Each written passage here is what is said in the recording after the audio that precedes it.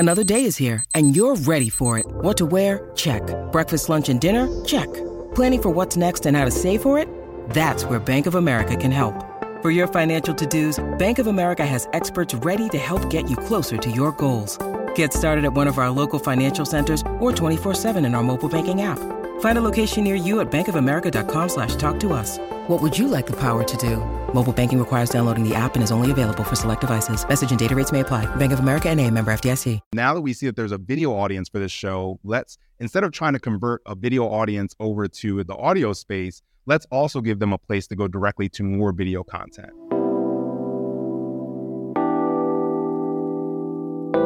This is Podcast Perspectives, a show about the latest news in the podcast industry and the people behind it. Each week, we will bring you discussions about the latest news in the audio world and conversations with leaders in the industry. I'm your host, Jeff Umbro, founder and CEO of The Podglomerate, where we help produce, distribute, and monetize some of the largest podcasts in the world. Joining me today on the show is Chris Colbert, founder and CEO of DCP Entertainment.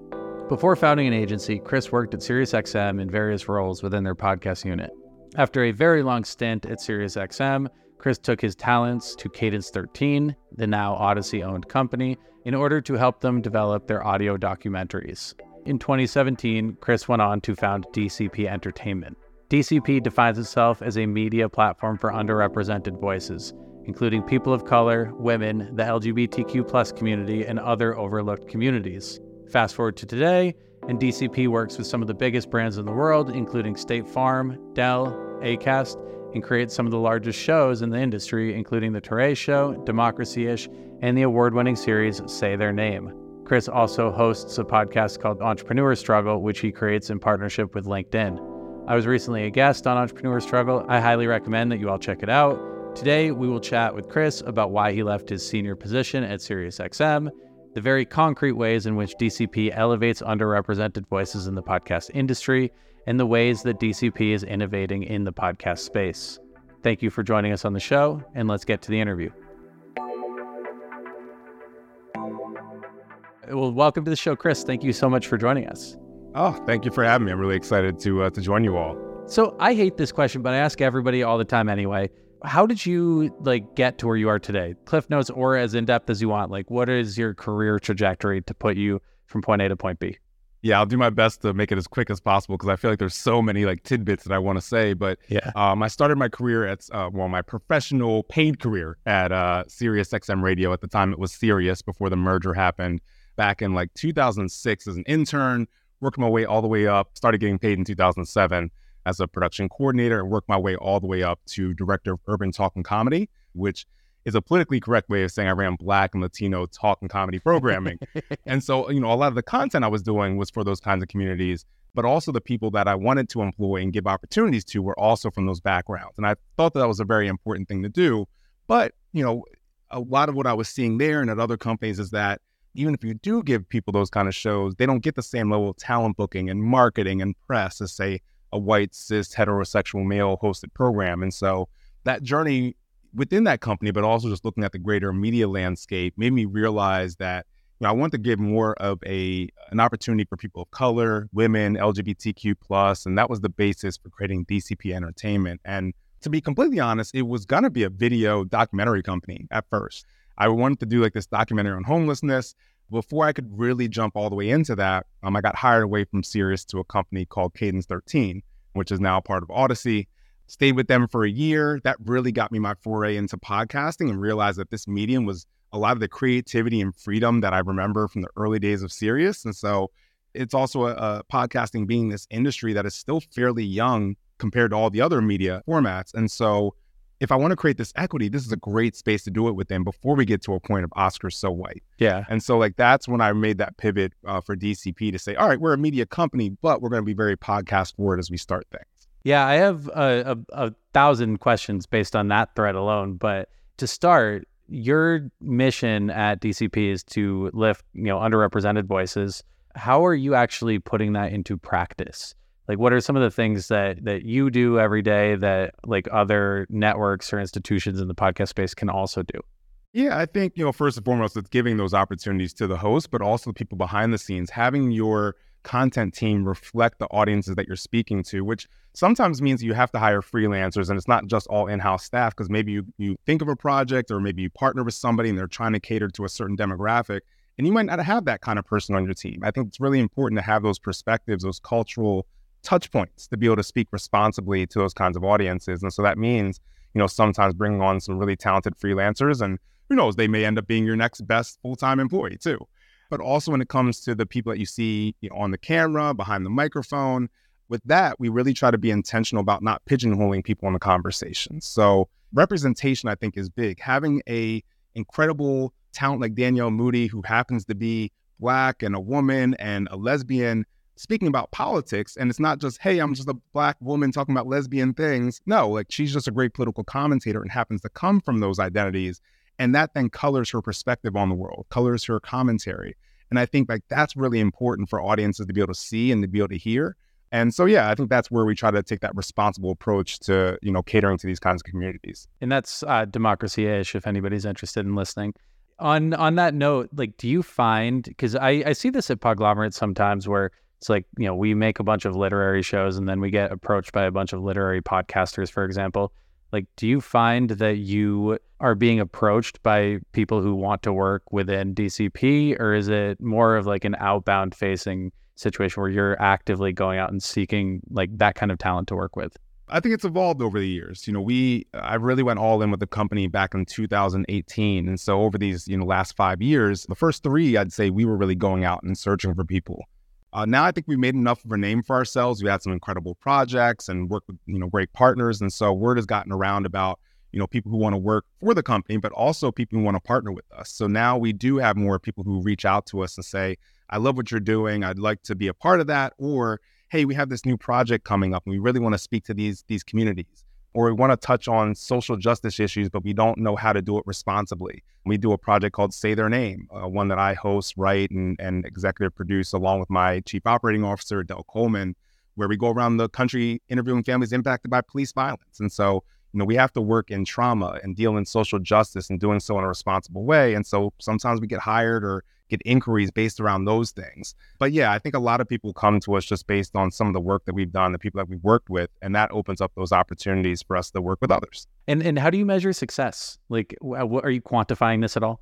Yeah, and I think there's multiple levels of success. Obviously, there's the financial side. We are a for-profit company. So yes, we measure success there. And I think we've done a good job diversifying our income recently to really take hold of that. While, say, the ad marketplace might be down, we lean in more to the work for hire stuff, which we've had some great opportunities with.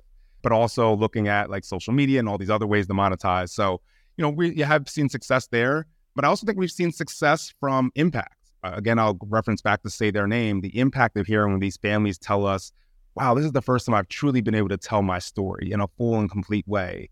And even them saying hey, some of the family members that you interviewed, these are stories I've never even heard.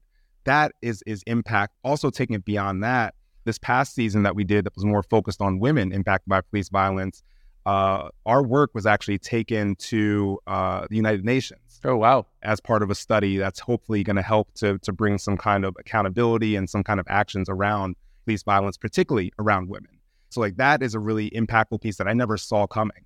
Krista Noel, who is one of the people featured in our series, is the one who spearheaded that. She's gone to Geneva and all these things. And yes, she compiled our work to put into her study that she took to them. So, impact is I think, a really big piece of what we do. We are mission driven as well. And so, I think that is also success. I think that, and I want to come back to that aspect a little bit in terms of how you operate as a business in that regard, looking out for the equity and the stakeholders on every side, including at DCP. But before we dive into that, what are the services that DCP offers? What do you do every day? Sure. So we're essentially a one-stop shop for media, but especially in the podcasting space. So we are now a media agency, but I think we're most known as a production company where we, can come in and consult when it comes to ideating on a new show, how are you going to reach certain audiences, setting goals, things like that. But also on the pre-production side of bringing in staff for research, putting together trailers, things like that. We can record. We actually have a space here in Times Square, which I'm currently in, where we can record content in New York, but we have relationships with studios around the country. So we have ways to record your content, even if it's remote like this, using something like a Riverside, things like that. And then we also do the post-production, editing, and then into distribution, marketing, and sales. So part of the thing that we've always done has been very forward facing when it came to video. So I think that's something that helps us stand out in the marketplace as well, especially as we see the trend these last couple of years of more video podcasts. We do high quality audio video content, clips that can go out for social media, so we can help with graphics and stuff like that for social, but we can also create long form video content for, say, Spotify or again, YouTube.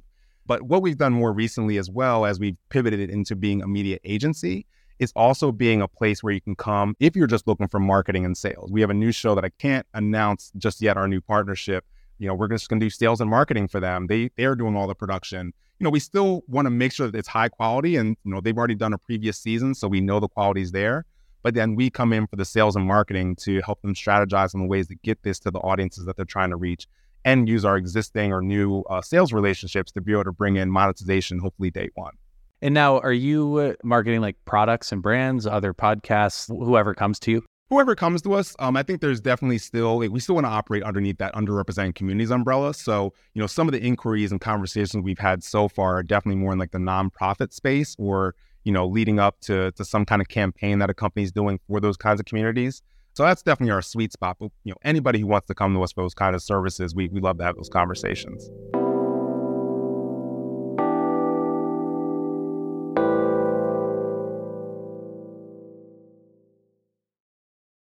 You're the director of urban talk and comedy at SiriusXM, and you've already covered this a little bit, but I'm always curious when people have like big jobs at big institutions and then move on to kind of like create their own thing. It's interesting to me to see like you in theory had a position of power where you could actually like kind of hand out shows to people and help them create podcasts and platforms in order to reach an audience that in theory has a lot of like the institutional reach from SiriusXM.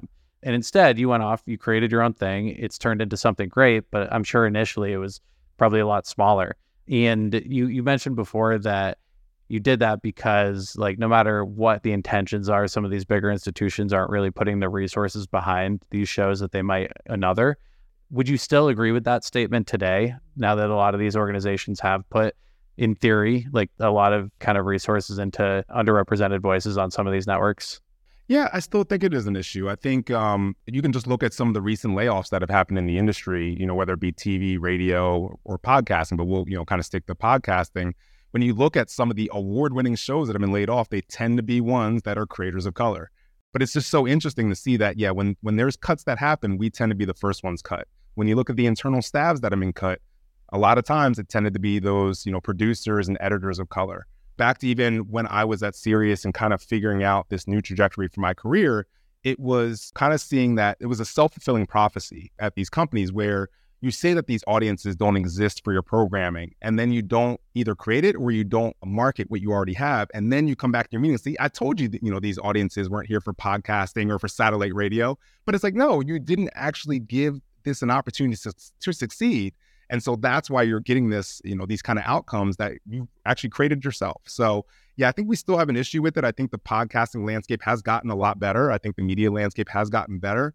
But I also think that a lot of this has been, and I'm not going to use the right term, but, almost like a lip service based off of what happened in 2020, 2021 with George Floyd. And all these companies want to say, we're doing all this for, Black people. We're doing these things for the LGBTQ community. And so we do these things for press releases. But, there's tons of articles out there that show that, the investment that a lot of these companies said that they were going to do has not been fulfilled. And no one's fully checking them on that. And so, I think there's still a lot of work that needs to be done. And that's where I want my company to help fill gaps. But at the same time, to be an example for major companies to see, oh, DCP is having success with these audiences. We can take a chance on those audiences too.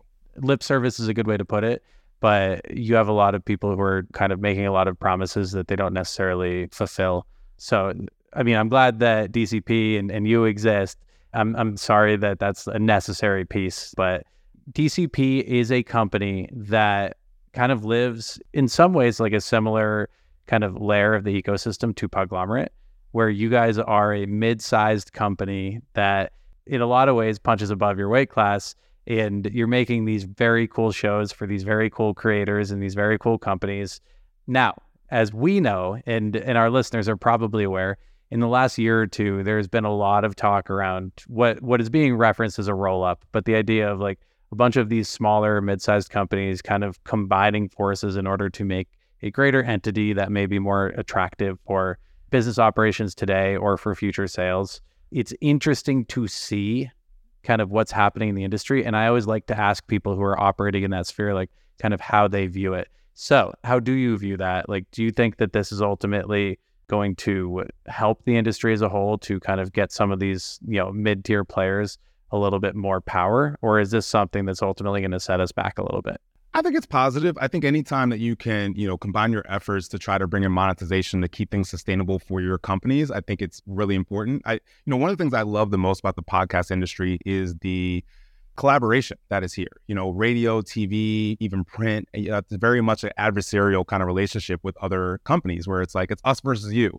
But here it's an on-demand platform. So I think everybody understands that this is still young industry where there's still a lot of audiences that haven't been exposed to podcasting. So we can create this larger pie for everybody to eat from. So I think ultimately it's a positive thing when you combine those resources, combine those shows together to go to an advertiser and say, all right, my show doesn't get 1 million downloads, but when you combine all of our shows together, maybe we get there. And hopefully it's a targeted audience where now you can charge maybe a premium rate to be able to hit that. That premium rate is also something where as a company, we've been trying to help to shift the norms in podcasting. We're not the only ones doing it, where we're trying to get away from the CPM model. I think it very much devalues these audiences that we have, especially these niche audiences. And I don't say niche in terms of like ethnicity niche. No, of course. It's like specification. Exactly. And so I think there's really valuable audiences. And as we continue to improve the data that we can get and to learn about our audiences, whether that be through surveys or what these podcast hosting sites give us, that's going to, I think, truly give us the ability to go to advertisers and say, here's, you're targeting this exact audiences, and that's why you need to pay this premium price, not this CPM model, which, again, the CPM model is better than, say, YouTube and some other mediums. But I still think there's so much more value to our audiences, especially when you look at how much influencers on social media get paid. They get paid, $10,000 per post, some of them. And yet, as podcasters, we're trying to scrape together $25 for 1,000 people to listen to a podcast. So yeah, combining those resources are great, but I still think there's a larger thing that we need to tackle here in the industry, which is valuing those niche audiences. Okay, so much to dive into there. Sorry, I go on so many tangents. No, I love it. Is it working? Like, are you able to find advertisers who are willing to pay like a flat rate as opposed to a CPM? It's a newer thing that we've been doing, but we are seeing some success there. And part of it is because our company, DCP, is audio, it's video. We've actually kind of pivoted our business model to being also social media content creation and just marketing services as a whole. And so what we're doing is like essentially 360 sales. So yes, you can buy just the podcast app, but what we're really trying to encourage is that to really get saturation for your brand, you need to be hitting your audiences in many different places at the same time. So we're going to sell you on the podcast for your mid-roll or pre-roll position. We're going to sell you in the clips that we put on social media. We're going to do, if it makes sense, we're going to do product placement or a logo on our video content that goes on YouTube. Essentially, we can also then tie in brand ambassadorship with our hosts. So they're going to put out X amount of posts that are specific about your brand to say, I love this thing, or, hey, I'm rocking these headphones. So, I think we've seen some success there, again, especially as we look at companies who might be afraid to put in money in podcasting, but they already have a big budget in social media. We can now combine, those budgets. They can say, all right, we only have $10,000 to spend from our podcast budget, but we have $100,000 to spend from our social media budget. So let's pool those together and, be able to advertise on, say, Touré Show, and also then have, some of those viral clips that go out of there also have branding for that brand. I love that. That is so smart. It's kind of like an evolution on product placement, and people are always talking about, like 360-degree packages where you can hit all of these different touch points, but it is so hard to execute. Not only selling it, but then actually like doing it and doing it well. It's tough. So kudos to you. Given that, when you're looking at bringing on like a new show to the network or creating a new show, are you looking for somebody who has an existing audience on all of these platforms, or are you like looking to build those audiences for the right voices? I think it depends on the season that we're in as a company. So right now, yes, we are looking for people who already have an existing audience, whether it be through their current podcast or whether it be because they're a social media influencer or somebody on TV or something like that. But in the past, we have, taken people who it's just, hey, this is an incredible idea. There's nobody else doing this in the landscape. We want to champion this show. But I think there has to be a balance between the two. We want these shows that already have an audience, or these people who already have an audience. That way we now, as a network, have a place to cross promote our new show with that, say, maybe someone you'd never heard of and just is a really great idea. So I think right now we have a decent amount of those kind of programs where, like I said, I host 2 podcasts on our network, but most people don't know who I am. I'm not some big influencer. And so you are in the podcast space, but oh, thank you.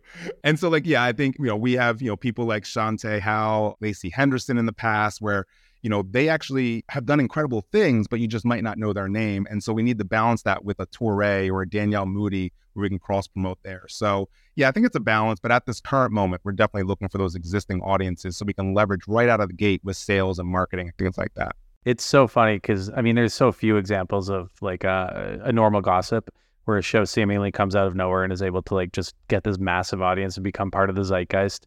So I know a lot of networks are trying to start with somebody who already has an existing platform, but it's a lot easier said than done. And also, like I was talking about the cross promotion opportunity, but hopefully those shows, those people who already have a following, they can also make money that then allows you to be able to have more marketing for those, say, lower tier shows.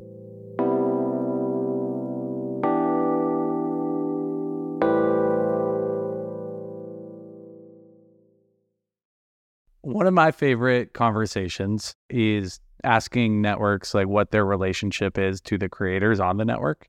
I know that can get like really sticky in a million different ways as to like who owns what and the RSS feed and the IP and the brand and the audio and everybody has a different answer to that question.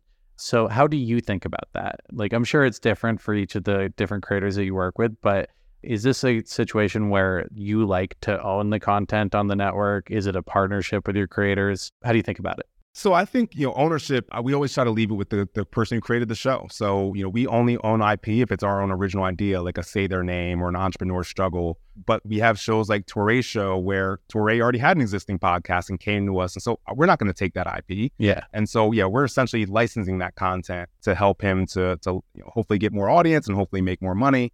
There's also things where we get hired by other companies to work on their projects. And so again, we never try to dip into that IP space. But, to take that question a little step further, like our relationship with our hosts, our partners, we have a really great relationship, especially with, our initial hosts, where we work hand in hand with them to grow the network. Like they're very much invested in what we do as a company, and they're constantly bringing us new talent. They're bringing us ideas. Danielle's coming now on, kind of behind the scenes to work on stuff. Touré is constantly throwing ideas out to me of new podcasts that we can do, whether it be ones he's hosting or somebody else. So it's really great to have hosts that are invested in our overall company success. And I didn't think about this when I was there, but, at Sirius, one of the things that I think was a missed opportunity was that they just treat the hosts as hosts and forget that these are people who have great strategies, great ideas. And so it's just like, oh yeah, just come in and speak on the microphone. No, you can have these strategy sessions that can help grow the overall brand. And so why not tap into that? And that's what we've definitely done with the hosts and partners that we've worked with. It's kind of like the Holy Grail is to have buy-in from everybody within the network. And that just shows that you're running a great ship because, if you weren't, people would not be helping you out there. Well, especially early on too, when some of these people weren't even making money and they were sticking with us. I'm like, why? Every day I was dreading them leaving, but they're like, no, I'm invested. We're going to make this work. So no, we owe a lot to the hosts that have been with us, especially for the last 3, 4, 5 years, some of them. Yeah, I have a very similar experience with Podglomerate, and my gratitude is endless for the folks that were early and still to this day, everybody who works with us. But it's something special about the OGs. So, oh yeah. But I wanted to ask you about your video strategy, and you touched on this a little bit, but I've actually been on your YouTube all week, just taking notes on how you're actually executing on everything, because it's really smart. And I don't actually know if it's any different than what a typical YouTube studio would be doing as an original. It's just so new to podcasting. But how do you think about video in what you're doing? So we have kind of a sub company underneath DCP called Podstream Studios based here in Times Square. Part of what we think about with that is we're spending all this money trying to rent other spaces. It just became more cost effective to do our own thing. But also all these studios you'd rent, it was kind of cookie cutter kind of situation. So you could look at a video and know exactly where they recorded. Here, you can choose different backdrops, different tables, different knickknacks, bookshelves, all those kinds of things. So for us, it allows us to create, our own content, but also we can rent out to other podcasters to do the same thing. And I think that helps the greater ecosystem as well when it comes to video, because for us, when we think about video, especially early on, it was a great lead generator. So we really started out not putting out full episodes. We put out these short clips that were for Instagram, particularly TikTok. And we found that, especially on TikTok, it was helping bring people back to the podcast. So we'd, have something in our link in bio, or if it's on Twitter, actually have the link there in the caption to send people to the pod link. So now they can choose Spotify or Apple. Like, we try not to point to one specific platform, because Apple is, very much used here in the US, but outside this country, it's not. And also, there's tons of Android users who don't use it. So we always try to promote as many platforms as possible when it comes to our video content. But back to the strategy itself, using these 1 minute or less video clips that hopefully entice you to want to hear more of the conversation. That said, more recently, we're now dipping into the full video episodes, especially for someone like Horatio, where we've seen his clips go viral, especially using YouTube Shorts and again on TikTok, where we get millions of downloads on some of these things, or millions of impressions. Wow. Now that we see that there's a video audience for this show, instead of trying to convert a video audience over to the audio space, let's also give them a place to go directly to more video content. So I think we're starting to see some success there. And, I'm still, kind of seeing how YouTube and Spotify really play into the greater podcasting ecosystem, but it's worth a try. And so, we're going to kind of start there and see if that has success, then we can branch out in other spaces. But I think when it comes to full video episodes, it really has to be something that makes sense for it. Touré interviews lots of successful, especially musicians. So that works really well on YouTube with their algorithm, because a lot of people are listening to music on YouTube. So when you search, say, a Kendrick Lamar, you can then see his episode with Kendrick Lamar pop up as well, after you listen to a song. So, I think that's why we're intentional with that show particularly. But say a show like Democracy, I don't know if it necessarily leans in the same way. So we'll kind of see as it goes along. But I think everything is just, you test and you look at analytics, and then you see if you want to continue doing that. It's so interesting. We're kind of in the process of trying to figure that out ourselves. And YouTube is an entirely different beast. Like, you have to really think about everything from the metadata to the thumbnail to how did you actually record? Are you just putting an audiogram up, or even this interview that people will be listening to one day? It's the two of us on Riverside, which ultimately looks like a fancy Zoom. It's they could go and listen to this on Spotify without video, or on Apple Podcasts or wherever. But for whatever reason, some people prefer YouTube. So I don't know. I'm of the school where you should be where everyone is and be available wherever they might want to be. But you said something earlier about how initially you were looking to convert your video viewers to podcast listeners. And you were doing that through links in bio and TikTok and Instagram Reels. But how were you tracking that? How intentional were you?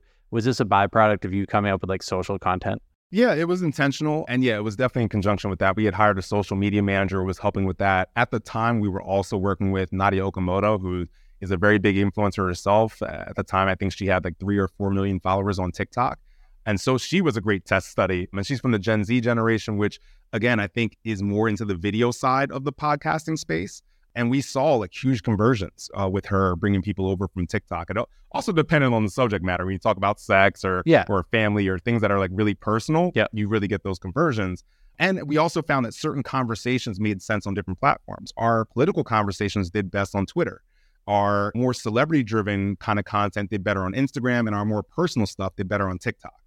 And not just for the views there, but also convert back to the audio space. So I think all those things were helpful. And just back to one quick thing on YouTube, just as a resource for people, you were mentioning that metadata that's so super important. I didn't know how to do all those things. So we invested in vidIQ, which has been really helpful in terms of helping us suggest keywords and making sure that you have all the metadata that you need. It gives you a checklist of, okay, you didn't put in your thumbnail, you didn't put in enough keywords. And then even when you do put in those things, it'll then show you, here's the other videos that would relate to your content. So you can see, oh, does that really align? And so, it's a really inexpensive platform that has really helped us level up our YouTube game. That's great. I'm going to check that out after this interview.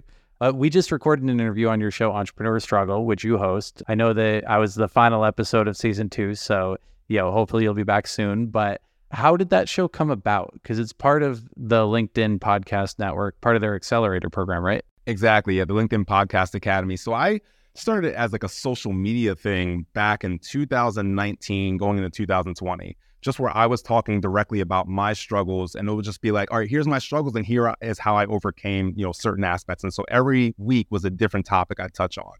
And literally the last episode I recorded, I was at a WeWork when we in New York got the notice that, oh yeah, you need to go home. Like the pandemic is really bad. You need to go home. I was literally in the middle of the thing. I was getting that alert going off my phone, like, get out of the building. Wow. And I was like, well, I'm going to finish this recording. But then I stopped. And at the time, I realized, like, okay, if I'm going to move forward with this, I'd like to do this where I'm talking to others about their challenges. And I can still, talk about the things that I've faced, but I really want to learn, because what I found is like going to bars and just talking to people, especially during the pandemic, talking remotely to folks, like a lot of us entrepreneurs have the same challenges. And a lot of us, I think, are afraid to talk about them openly because we don't want to scare away any potential business or even scare our own staff. Like, oh, they don't have it all together, so why am I working here? Is this, is everything going to be okay? But a lot of us do have those challenges. And like the more we talk about it, the more we feel less alone, the more we can learn from each other, and the more that we just feel like, okay, everything's heading in the right direction. And so I wanted to bring those bar conversations that I was having and these virtual conversations, these one-on-ones, to more of a public sphere. And not just talking to people in my industry, but talking to people in every different industry. Because I also think as we learn about the challenges that people overcame and some of the things that they do to make their company unique, it allows us to apply them to our business. And I think that's where real creativity comes in these spaces. Like I can learn something from somebody in the financial sector or somebody in the IT sector that makes me think differently about how to approach my business or even approach my personal routines as I think about my companies. And so, yeah, that was the basis for creating it. I did it for basically, I think like 2022, I did about 20 episodes. I was doing once every couple weeks. And then at the end of that year, I was like, man, I have so many things happening with my companies. I don't have time to focus on this anymore. I ended season 1. I think at the end of that season, like I may or may not bring it back. We'll see what happens. And lo and behold, I think it was 2 months later, I get an email from LinkedIn saying, hey, we're starting this accelerator program. We'd love for Entrepreneur Struggle to be a part of it. That was kind of the journey of Entrepreneur Struggle. And now, as you said, we just ended season 2 because, again, I'm now in a season where things are really picking up with Podstream and with DCP. Yep. So, yeah, we'll see what happens from here. It might go back to kind of like a journaling kind of thing for me. It might go back to, doing the, interviewing folks. But for now, we're just going to take a little break and just kind of see where things take us. Yeah, honestly, it's I discovered the show a few months back and I've been loving it. It's as a entrepreneur, I've really taken a lot of the lessons to heart. I was actually on the show a few weeks ago. Everybody should check it out. And it was great. It was like a therapy session with Chris. And, I listened back and like half the stuff in there, it's so funny to your point. It's like, I was embarrassed by half the stuff that I said, but like exactly to your point, like there's probably so many other people who are going through the exact same things that I did. And this is going to be something that's so valuable to them. So I'm really happy that I did it. And I'm glad you said like the therapy session thing too, because, I don't think I've really said this many places, but when I was a kid, I wanted to be a psychologist.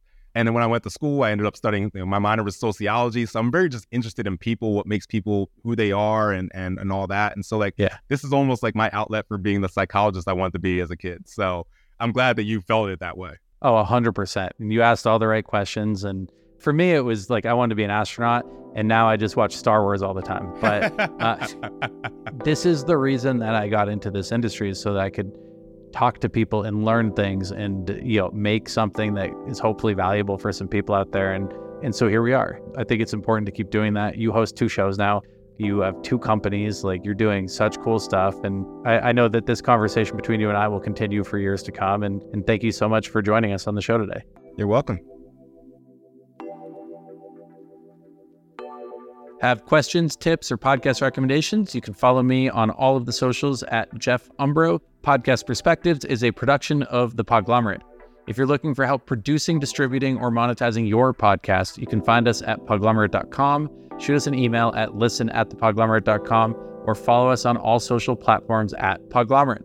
Thank you to Chris Boniello, Henry Lavoie, and Jordan Aaron for producing this show, and also to our marketing team, Joni Deutsch, Madison Richards, Morgan Swift, Matt Keeley, Annabella Penna, and a special thank you to Dan Christo. Thank you all for listening, and I will catch you next week.